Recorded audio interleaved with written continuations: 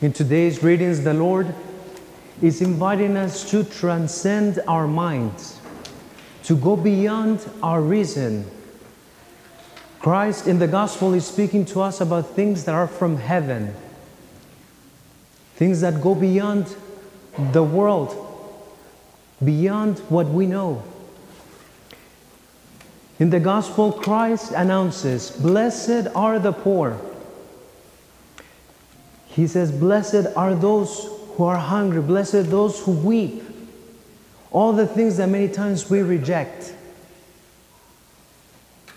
And if you are able to place yourself in this gospel, like this crowd who are listening to the words of Jesus, if we can place ourselves there, this could bring us to be amazed.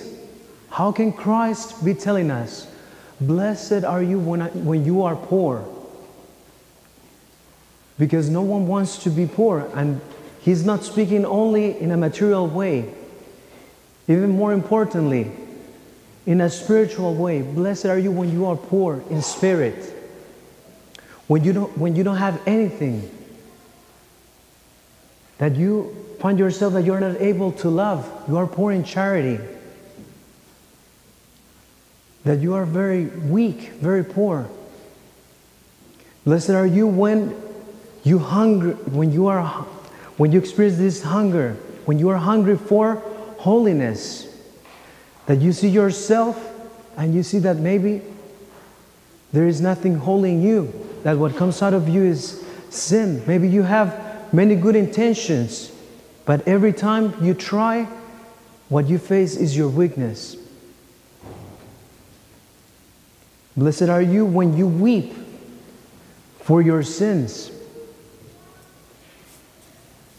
All of these things, the Lord is inviting us to transcend our minds, because we many times we don't want to see these things.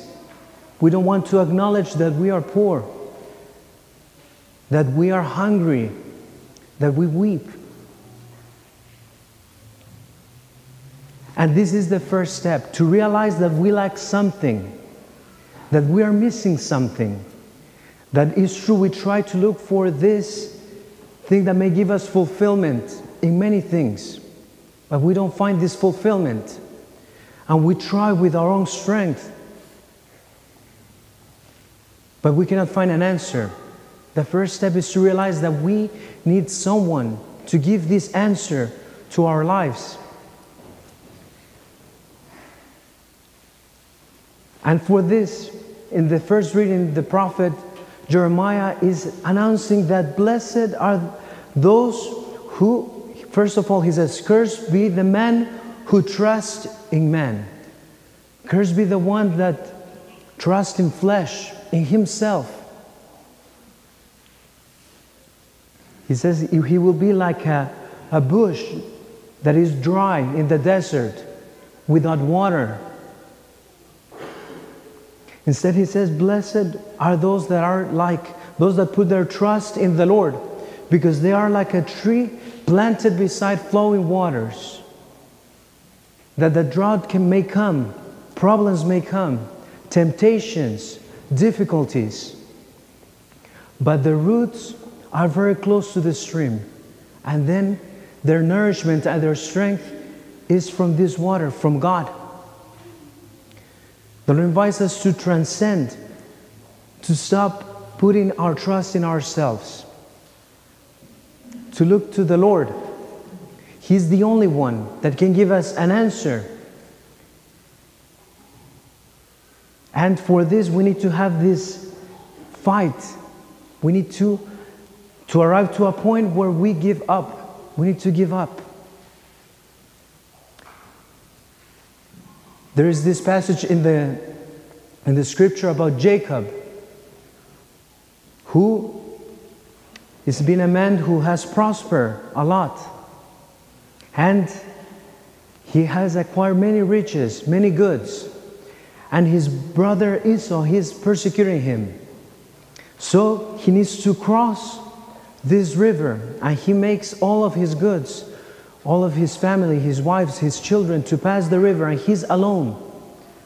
And in the night, he has this fight against this angel, the angel of God. And he struggles. And it says in Scripture that he gets hold of this angel and he tells him, I will not let you go until you bless me. And this angel, it says that he has to hit him on his head so that he can give up. This is our fight. Many times we fight against God. We want Him to do our will. We want Him to fix our problems, to do things the way we think they should be. But we need to arrive to a point where we give up. When we say, Lord, I cannot provide for myself. I need you to provide for me. So the first step is many times to experience failure. That yes, we have tried many times to love the other, to forgive, to accept the other, and we've realized that we can't. Many times we have tried to be humble, and we see we cannot be humble. Many times we have tried to love God above everything, but we see that we end up loving ourselves, loving the things of this world instead. Many times we need to experience failure, but only so that the Lord can come and provide for us. And this is the experience of the resurrection. Whenever we face our poverty, when we face that we cannot enter into death, the Lord wants to provide in those situations. And this is why St. Paul is saying this, that if Christ is not risen from the dead, then we are the most pitiable of all. Then there is no hope for us, because our strength comes from this, from the fact that Christ has already conquered death, your death and my death, the death that our sins produce in us. And the Lord is not that He is pleased in seeing how we suffer, but He allows these situations because He wants to provide for you and for me. And this is a good news for us today. The Lord invites us to stop trusting in ourselves, to stop putting our trust in ourselves, to put our trust in Him.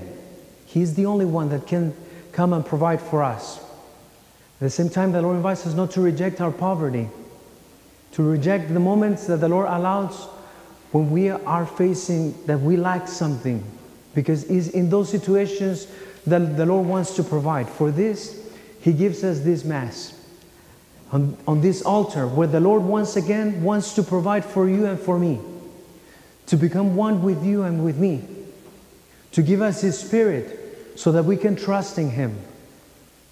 It's Christ who wants to provide for us.